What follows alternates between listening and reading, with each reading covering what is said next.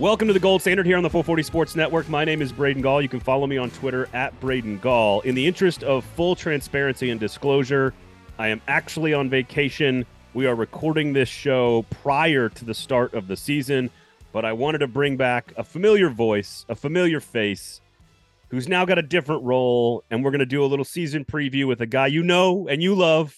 You can follow him on Twitter at Adam Vingan. Adam, good to see you, sir. How are you? I'm good. Nice to be back. I'm sure it's wonderful. You can check him out at Sportlogic, of course, at Adam Vingan on Twitter. All kinds of cool new stuff. You're going to be all over Sportsnet and NHL Network, and you got some stuff at the Nashville scene that's up already. You're going to be kind of worked back into the rotation a little bit here on the Gold Standard, but we're glad to see you still writing, talking, and blathering on about hockey. And if you're a fan of the game and a fan of Adam's work, I imagine you'll have plenty of opportunity to consume his content. So just wanted to clarify everything. We're going to talk about we're going to do a quick team preview today on the show, but we're going to do it from Adam's perspective of giant nerddom. So we're going to just be giant nerds on the show, which I think you and I both are. You have definitely out-nerded me now that you work for the nerds. So we're going to talk about sort of broadly what this team did well last season, if we can keep an eye on some of those areas of improvement this year. We'll talk a little bit about the rest of the division around the Nashville Predators. We will get into the big stars. Are they going to regress, or can they replicate what they accomplished last year? What does the data tell us? Roman Josi, Matt Duchene, Philip Forsberg, Ryan Johansson. What do the new big names bring to the table? What can fans expect statistically from Ryan McDonough, Nino Niederreiter, those two names in particular? And maybe even toss in a nugget or two about Ellie Tolvanen's development at the end. And I might make you give me a final prediction as well, Adam. Are you okay with that? You know how I am with predictions. You like to ride the wave from week to week. Yes. That's your MO. Before we do, let's see how good you are at this. The Gold Standard is brought to you by Jaspers. Yeah. All right. He's got it. Here's the deal. Preds home, although they're close to Rome, actually, last week. Home and road games, Jaspers, $10 smash burger, $3 beers, free parking, great place to watch the games. Gold Standard cocktail named after this podcast. A lot of fun stuff over there. They are still, I think some have reported, if you listen to the Lamestream Sports Media podcast, we have reported that Jaspers is in fact the number one rated sports bar in the city of Nashville by 440 Sports. It's the number one on the list. Hypothetically, if you were doing a ranking of sports bars in town, it's number one. So go check out Jaspers, everybody. Great specials for you Preds fans. So go hang out. And of course, Weiss Liquors, right over here in East Nashville. Uber Eats Weiss Liquors right to your door. Search Weiss Liquors. They'll deliver booze right to your door in as quickly as 20 minutes. Great bourbon selection. Talk to Andrew, the manager. He will help you out. If you need a good wine choice, if you need a good bourbon choice, check out Weiss Liquors. Again, both companies locally owned and operated in Nashville. Weiss Liquors for almost 100 years. They've been in Nashville, owned and operated by local owners here, a family, and maybe the coolest sign in the history of Nashville businesses. So Weiss Liquors, Jaspers, go check it out. Okay, Adam, first and foremost, last year's team, you and I have talked many times about the Nashville Predators. What's the worst place you want to be if you're if you're an NHL team or a fan? What do you always say to folks? The middle. The middle. That's where this team has been 4 straight years losing the playoffs. Again, if you want Michael and my official predictions, go check out last week's pod. But what did this team do really, really like? What do the numbers say? What does the data say? What does this team look like on paper to you in terms of things that they didn't do well last year that they can improve on this year, or things that they did really well last year that maybe we should not expect to be as good? How broadly do we think this team will change from last year's production and win totals and all the other stuff to this year? At 5-on-5, honestly, I'm not expecting them to change that much. They were a middle of the road team in a lot of ways last season in terms of generating offense at 5-on-5. Where I expect regression as a team to manifest itself is on the power play. They were tied for 5th in the NHL last season on the power play at 24.4%. But if you dig a little bit deeper, they were I would say probably a bottom third team and a lot of the analytics that tend to predict success on the power play. So although they had a successful power play just in terms of the opportunities they cashed in on versus the total opportunities, I think they what's the like they punched above their weight class perhaps in on the power play based on some of the underlying numbers. So I would expect a regression on the power play. I do not expect them to be as successful in converting on the power play if certain underlying numbers don't improve. So that leads to an interesting question about how many goals they might score. They scored 262 goals last season, and that was tied for 12th in the NHL. I'm expecting that number to dip. I'm not expecting them to score as many goals as they did last season. In terms of a goals per game standpoint, they were at 3.2 goals per game. I would not be surprised if that number dips below 3. It might be 2.8, 2.9, which doesn't seem like a lot, but over the course of the season, it does add up. So I think 5-on-5, they were about what I anticipated them being last season. And I think they'll probably be the same in that regard this season. I am expecting, however, I don't know if I would call it a serious regression, but one that you will definitely notice in terms of the number of goals scored on the power play. So we talk a lot about, in soccer in particular, we talk a lot about expected goals. Hockey's the same way, expected, right? There's always sort of like expected, and there's a lot of luck involved in shooting percentages. And Matt Duchene, of course, famously was, undeterred by his play necessarily 2 years ago because he realized the underlying metrics maybe told him, hey, you've been a little unlucky. You're still creating chances. You're still blah, blah, blah, blah, blah. What makes a power play? Like when you say something like, "Oh, these are the things," and I'm not talking specifically to the Preds here. I'm just mean in general. How can you be lucky or unlucky on a power play? Yeah, that's a good question. I mean, when I think about the things that make power play successful, one important thing, of course, is to generate high quality scoring chances, which means working the puck closer to the net into the slot. I think of the sort of passes that teams make, allowing the goaltender or forcing the goaltender rather to move from side to side, which makes it harder for them to get situated and stop the puck. Unless of course you're UC Saros, in which case you do that better than everybody. Right. If you're explosive, that certainly helps. But right.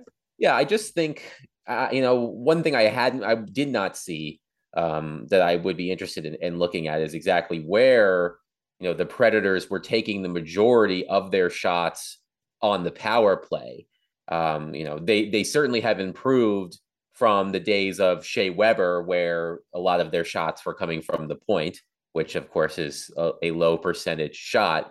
But I really just think it's the process in terms of how teams move the puck and where they're getting their shots from. I think the Predators, cashed in on more lower percentage opportunities on the power play last season, than they probably should have. So something fans need to watch then early in the season is on the power play, where are the chances coming from physically on the ice? If especially with a guy like Nino Niederreiter, which we're going to talk about, what he brings to the offense, he scores a lot of goals in the dirty areas. So if we're and during practice, he was lined up on the second power play team. For example, if they're scoring, if it's funny you mentioned Shea Weber, I think Ryan Ellis, right? Like Ryan Ellis' power play goals were always big slap shots. I will say one thing though that I did not make, that I want to include. The one thing the Predators were good doing on the power play was getting second chance opportunities. So they did score a lot of goals by creating rebounds and things of that nature. So that involves, of course, getting close to the net. So that is something that they were good at. But it's actually, those first chance opportunities from the danger areas that they would need to improve on. So they get out hot and they have a really good power play, but a lot of those goals are coming from the point. That feels less sustainable, right? That's what we're saying here. Yes, Yeah. I mean, just as we talked about on Lame Stream Sports recently, about the and Hey, Pretzel's chiming in. Welcome back to the pod, Pretzel. Yes, just as we talked about on Lame Stream when we talked about basketball, how at this point in the NBA, teams are prioritizing 3-pointers and layups or slam dunks, and there are defensemen in the NHL that have excellent shots from the point and they can score those goals, but that's becoming less and less common. And a lot of teams are moving away from that kind of setup on the power play. I feel like the Predators were one of the last teams to really give up on that. Yes, I think the Predators are good at taking shots that lead to rebounds that lead to goals, but they're not great at actually getting the puck off from the danger areas. Okay. That's a good one to watch there. Is there anything on the other side of the equation, in your opinion, that maybe they were unlucky with? And again, part of Ellie Tolvanen's conversation is going to be the shot percentage and what is a normal shot percentage for Ellie Tolvanen, who's got a ridiculously talented shot but hasn't been using it as effectively. So is there anything on the other side at all? Because again, this is a middle of the pack franchise for the last 3 or 4 years. Most statistics have indicated that this is a middle of the pack franchise. They've lost in the first round for 4 straight years. Like the entire point of re-signing Forsberg and acquiring McDonough and Niederreiter and shipping off all the pieces systematically the way they have the last few years is to no longer be in the middle of the pack. Is there anything at all that you've seen with this team from the last year, 2 years under John Hines that you think, oh, that could actually progress and get better this year? Yeah, that's a good question. I mean, I think, and we'll talk about him a little bit more later, but I think the addition of Ryan McDonough should help the team improve defensively. I do think that while UC Saros was, as we know, very, very good and saved a lot more goals than he should have based on those numbers, I feel like the team seemed to struggle at various points in the season at preventing the chances that tend to lead to goals. And I think the addition of McDonough, who is particularly good at preventing those types of shots, should help the Predators become a better defensive team. Now, am I expecting a significant improvement just because of McDonough? I wouldn't say that, but I would expect an improvement in the Predators' defensive abilities because of the caliber of defenseman that McDonough is. Well, and we'll get more into him and Nino and what they bring to the table in just a minute, as well as sort of what the big stars did last year and can they replicate it?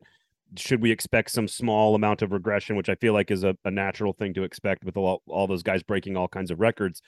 I think what's interesting is, and Michael Gallagher said this on our episode last week, where if you look at Colorado, Minnesota, St. Louis, Dallas to some degree, I actually like Winnipeg better than Dallas, although they just kind of like swapped coaches this offseason.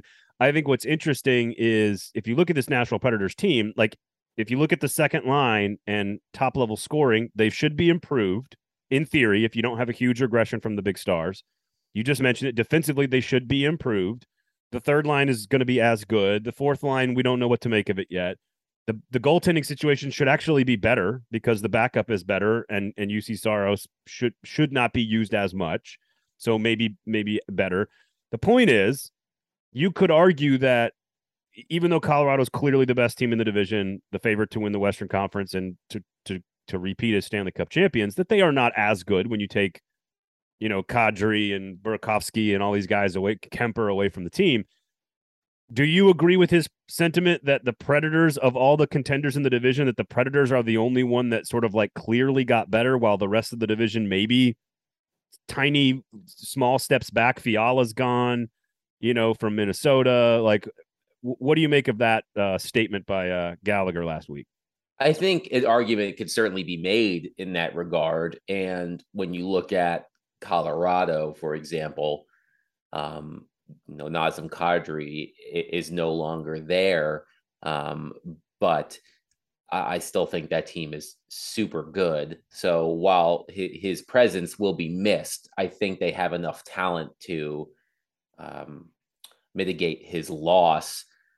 So I'm not expecting them to take a significant step back. Losing Kevin Fiala was certainly tough for Minnesota, and I would expect them to, miss him significantly. I think he had like 85 points last season, but you've got Kaprizov, who's a star in the making. Um, so we'll see there. St. Louis, I don't think they did anything significant in terms of changes. They signed multiple players to, big contracts, Robert Thomas and Jordan Kyrou. And unless I'm missing something, they didn't make any sort of splashes during the No, off. they lost David Perron, of course. And Perron's a good player, but who's a nice player. Yeah, he's a good player, but he's not, the type of player that completely ruins a team's Stanley Cup hopes. Winnipeg is an interesting one, just because of a lot of change there, and it's they're a team that needs a lot to go right in order for them to get back to where they were a couple of years ago. Yes, I would say that the Predators made the most obvious improvements, bringing in McDonough and Niederreiter.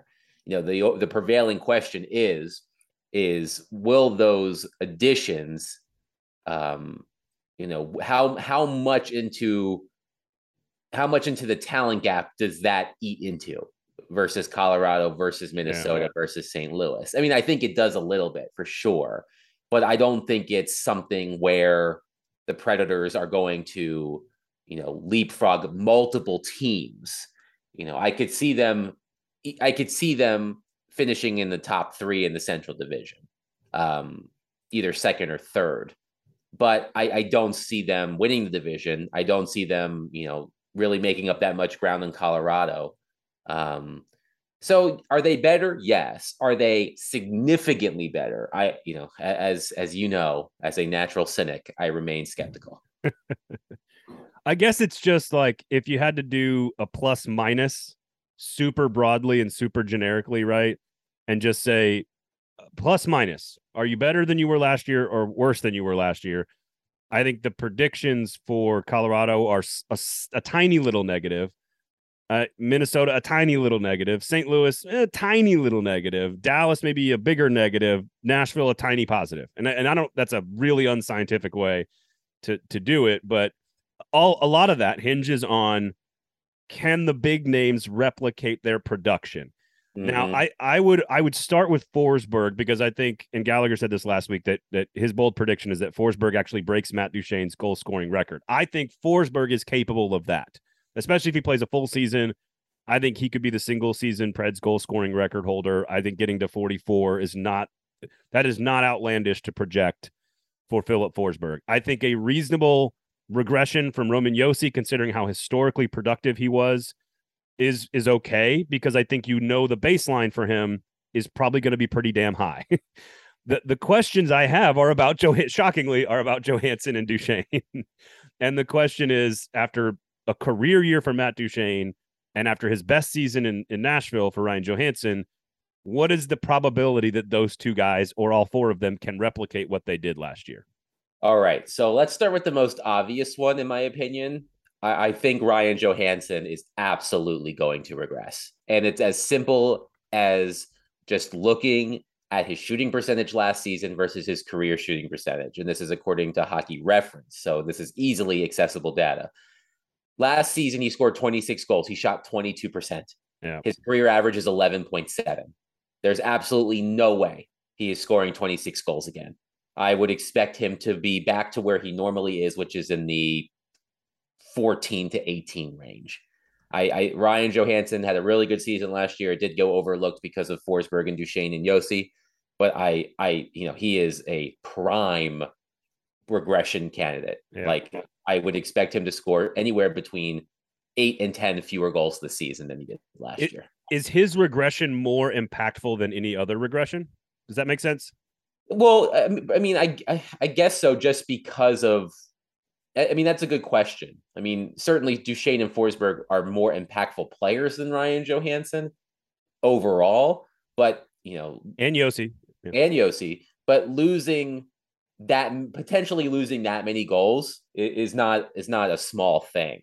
But it's also the role that he plays. Like, he is the centerman on the power play. He is the toughest center. I know Granlund's a very good top line center, but like, that's a different type of player than Johansson is. Nobody else does what he does, right? He can kind of make it all go if he needs to, and that's like, I guess that's why I asked that question. Roman Yossi's probably still, if Roman Yossi has a massive regression, that would probably still be more impactful than Ryan Johansson.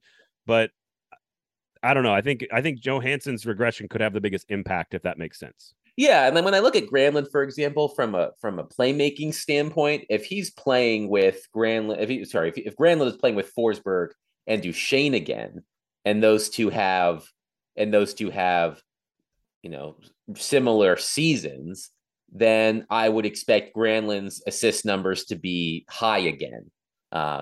He's, you know, a lot of Granlund's regression is dependent, in my opinion, on the play of Forsberg and Duchesne. Right. So when you look at Forsberg and Duchesne, if you asked me, which you might have just asked me, but if you asked me which of those two players were to be more likely to replicate last season, honestly, I would say Duchesne is more likely to replicate that season than Forsberg. I mean, I just think that a lot of Duchesne's numbers to me, last season offensively were more impressive, and they were not that far off from his numbers generally. Not saying that Forsberg's weren't either. Like, I don't think Forsberg, Forsberg didn't have a Johansson-like season where it was clear that he was, out kicking his coverage, so to speak. Well, what you're saying is which season was more of an outlier, right? And again, I think Forsberg is capable of having a similar season to the one he did last year. But if I had to guess which player of Duchesne and Forsberg would be more likely to have a similar season, I would say Duchesne.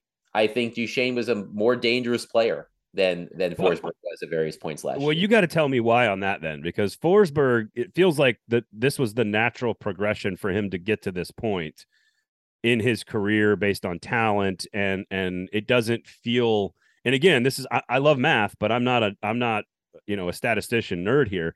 I need to know why you think that, because I feel like Matt Duchesne's numbers are more of a statistical outlier in his career, obviously based on age more than anything else. He's played a lot more games. But I mean, the easy answer is injuries for Forsberg, right? Like, that's an easy answer, like injuries. But if you take injuries off the table and they both play, let's say 75 games, they miss, 5, 6, 7 games, whatever, here or there. They both play 75 games. Why do you go Duchesne? I think when you look at some of the things that Duchesne did last season, he did a lot of things that tend to lead to success. I think he was a better player getting shots off from the slot. I think he was a better player at possessing the puck in the offensive zone. I think he was a better player at getting to the slot, collecting passes from the slot, putting himself in position to score those goals. I think he was a far better player generating offense in the offensive zone than Philip Forsberg was last year. I think that's just based on the research that I've done. Okay. So I think that I think is Forsberg relying more on natural ability? Is that what we're saying? I would say that Forsberg is a naturally more talented player than Duchesne, which allows Forsberg to get away with maybe not doing as many things that lead, right. You know what I'm trying to say? Yeah. So I just like Duchesne is doing more consistently throughout his shifts to put himself in a position to be successful and productive, whereas Forsberg is he's the guy who's just so talented sometimes that he's just going to score on that sniper shot from outside the circle where he probably shouldn't score from, right? Correct. I think Duchesne's process last season was was a lot more consistent than Okay. Forsberg's. Okay. That's good. And I think that, and I agree. I think you said it. I think you said it well there. That Forsberg, Forsberg is talented enough to score goals from areas that most players are not going to score from, and Duchesne is talented too. And not to say that he can't do that either. I just think that Duchesne, the way that Duchesne attacked in the offensive zone and the positions he put himself in were better and more consistent. He was better at it and more consistent at it than Forsberg was. All right, fair enough. You convinced me. What about Roman Josi? Well, I mean, it had been 30 years since a defense scored that many points, so he's not going to do that again. But there really isn't. There really is. I'm not expecting. I'm expecting a drop off, but I'm not expecting him to go from 96 points to 65 points if he stays healthy. I could see him going from 96 points to like 80 points. 82, yeah. Which is still a fabulous season for a defenseman. Yep. But everything you know about Roman Josi remains the same in terms of his ability in transition, and his ability to generate offense and score. Like that remains the same.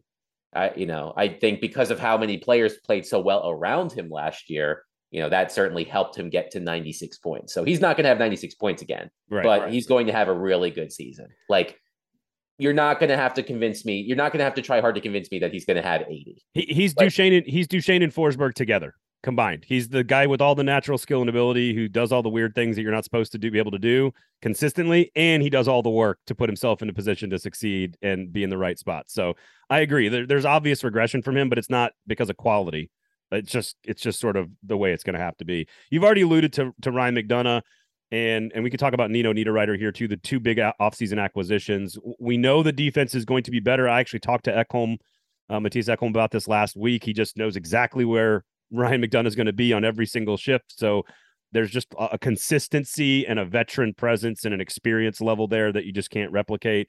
And we know that Nino Niederreiter, second line scoring, 25 goals, likes to play in the dirty areas. Like those are the broad generalizations about these two guys. What statistically about the team, is that the right assessment of what these two guys bring to the table? Yeah. And I think McDonagh, certainly as he's gotten older, I think he has settled into more of a shutdown role, which he was doing early in his career as well. But I think he had a lot more offensive responsibility when he was younger. And on this team, he's not going to really need to do that with Roman Josi on board. But he is capable. He can play on the power play. He has that experience. But what McDonagh brings to the table. One, he handles really tough defensive matchups. Like, if he's playing with Matthias Ekholm, then the two of them are facing your McKinnons and your Kaprizovs and your Robert Thomases in division games, and Jason Robertsons and Rope Hinsons. Like, that's the line that they're gonna defend. And what made McDonagh so good was he always seemed to be in the right spot, and he's really good at just disrupting plays. He's good at getting his stick on passes, and he's a physical player.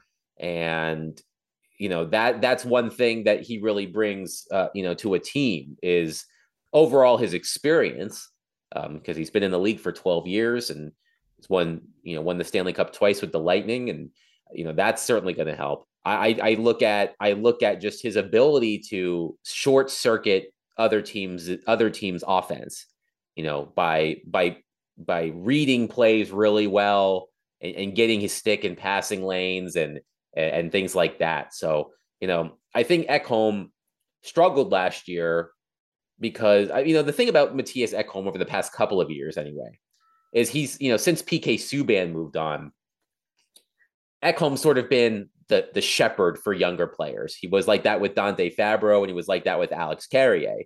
And those players are solid, but this is not meant to be, derogatory towards Carrier and Fabro, but Ekholm in a lot of ways was babysitting. And McDonagh, you don't have to worry about that. McDonagh's a pro. And I think McDonagh is going to help improve Ekholm too. Like, I expect Ekholm to be better this season because he's playing with Ryan McDonagh. So, yeah, No, that is, I think McDonough, if Matthias Ekholm more than any other player is going to benefit from the presence of Ryan McDonough. Yep. And I think he said that. Yeah, and I think with Niederreiter, what you just said generally, I think is very true. I think, he's a demon on the forecheck, which we know that John Hines prioritizes. He's excellent at getting right in front of the net and scoring in front of the net, which, has gotten better for the Predators in recent years, but has always kind of been a sore spot for them. And, one thing about Niederreiter that is a bit overlooked is he's really improved defensively. I think last season he mostly played in Carolina with Jordan Staal and Jesper Fast, and they were basically the team shutdown line, but he still scored 24 goals. Niederreiter did. So I think it certainly helps. He's a definite improvement offensively on the second line with Ryan Johansson, but he also brings defensive responsibility. So I think he's going to help on both ends of the ice. So I think McDonough and Niederreiter, fit the profile of what this team needed. And, they're talented players, they're skilled players, and they're physical players. I think that fits right in with what the Predators want to do. So that's why I think a lot of people are excited about their arrivals, is because they fit right in with what the Predators want to do on both sides of the plot. All right. So quickly here, as we wrap up, any underlying development numbers for Eeli Tolvanen that can get people excited about? I know his shooting percentage was way down, and he's got a shot that should be way better than that percentage, and that's an easy thing to look at. He's been focused very heavily on his 200-foot game and playing defense, and we know John Hines will bench a guy if they're not playing defense. So just real quickly here before we wrap up, just your thoughts on the development of Eeli Tolvanen specifically. I mean, I would expect him, just like we were talking about with Johansson. I expect the opposite with Tolvanen. I do expect him to be a little bit better offensively this year, just in terms of the number of goals he scores. But it's not very exciting that he's a better defensive player, which he is, because that's not necessarily what he was brought here to do. I think one thing that will really help Tolvanen is if he gets more power play time. He was not on that top unit last year, which was really, really good. I think, he needs more power play time. I think because we know that on the power play, he's excellent because he can create that shot and set himself up for that shot. I think if he gets more power play time, I think those goal totals will increase. Okay. So I think his production this season is largely dependent on how much power play time he gets and who he's playing with on the power play. If he's not playing on that top unit, he needs to play with, similarly skilled players, no disrespect to like Nick Cousins, who got a lot of power play time last season for some reason, but no Brad Richardson's for Eeli Tolvanen. Right. No. So if he gets solid power play time on the second unit, he'll be fine. I'm like a tiny bullish on Eeli Tolvanen making some progress this year. All right, so I'm going to get your final predictions on where the Preds finish real quickly here. Go to Jasper's, everybody, over on West End. Great drink specials for all Preds games. Make sure you swing by Weiss Liquors as well. They can deliver the booze to you. Search Uber Eats. They can deliver the booze right to your house in as quickly as 20 minutes, which is as fast as Roman Josi can get up and down the ice, entering and exiting the zone. All right. Adam Vingan, where do the Nashville Predators finish in the division, and do they win a playoff series this year? I think my gut tells me they're going to finish in third place. I think they're going to finish in third place behind Colorado, and my guess is probably Minnesota, which means they would draw Minnesota in a first-round playoff series. Do I think they win a playoff series? I think they could. I think they could. But honestly, they better if they want to convince they're on the right track. So I would say third place in the Central. Check out Adam's work on the Nashville scene in the Post. You can see him on NHL Network. You can catch him at Sport Logic. You can follow him on Twitter at Adam Vingan. He's going to every now and then drop by the Gold Standard podcast as well throughout the course of the season. Great to see you, my man. Thanks for hanging out with us. Follow him again on Twitter at Adam Vingan. Thank you for hanging out. My name's Braden Gall. Thank you guys for listening. We'll be back regularly scheduled programming next week right here on the Gold Standard podcast on the 440 Sports Network.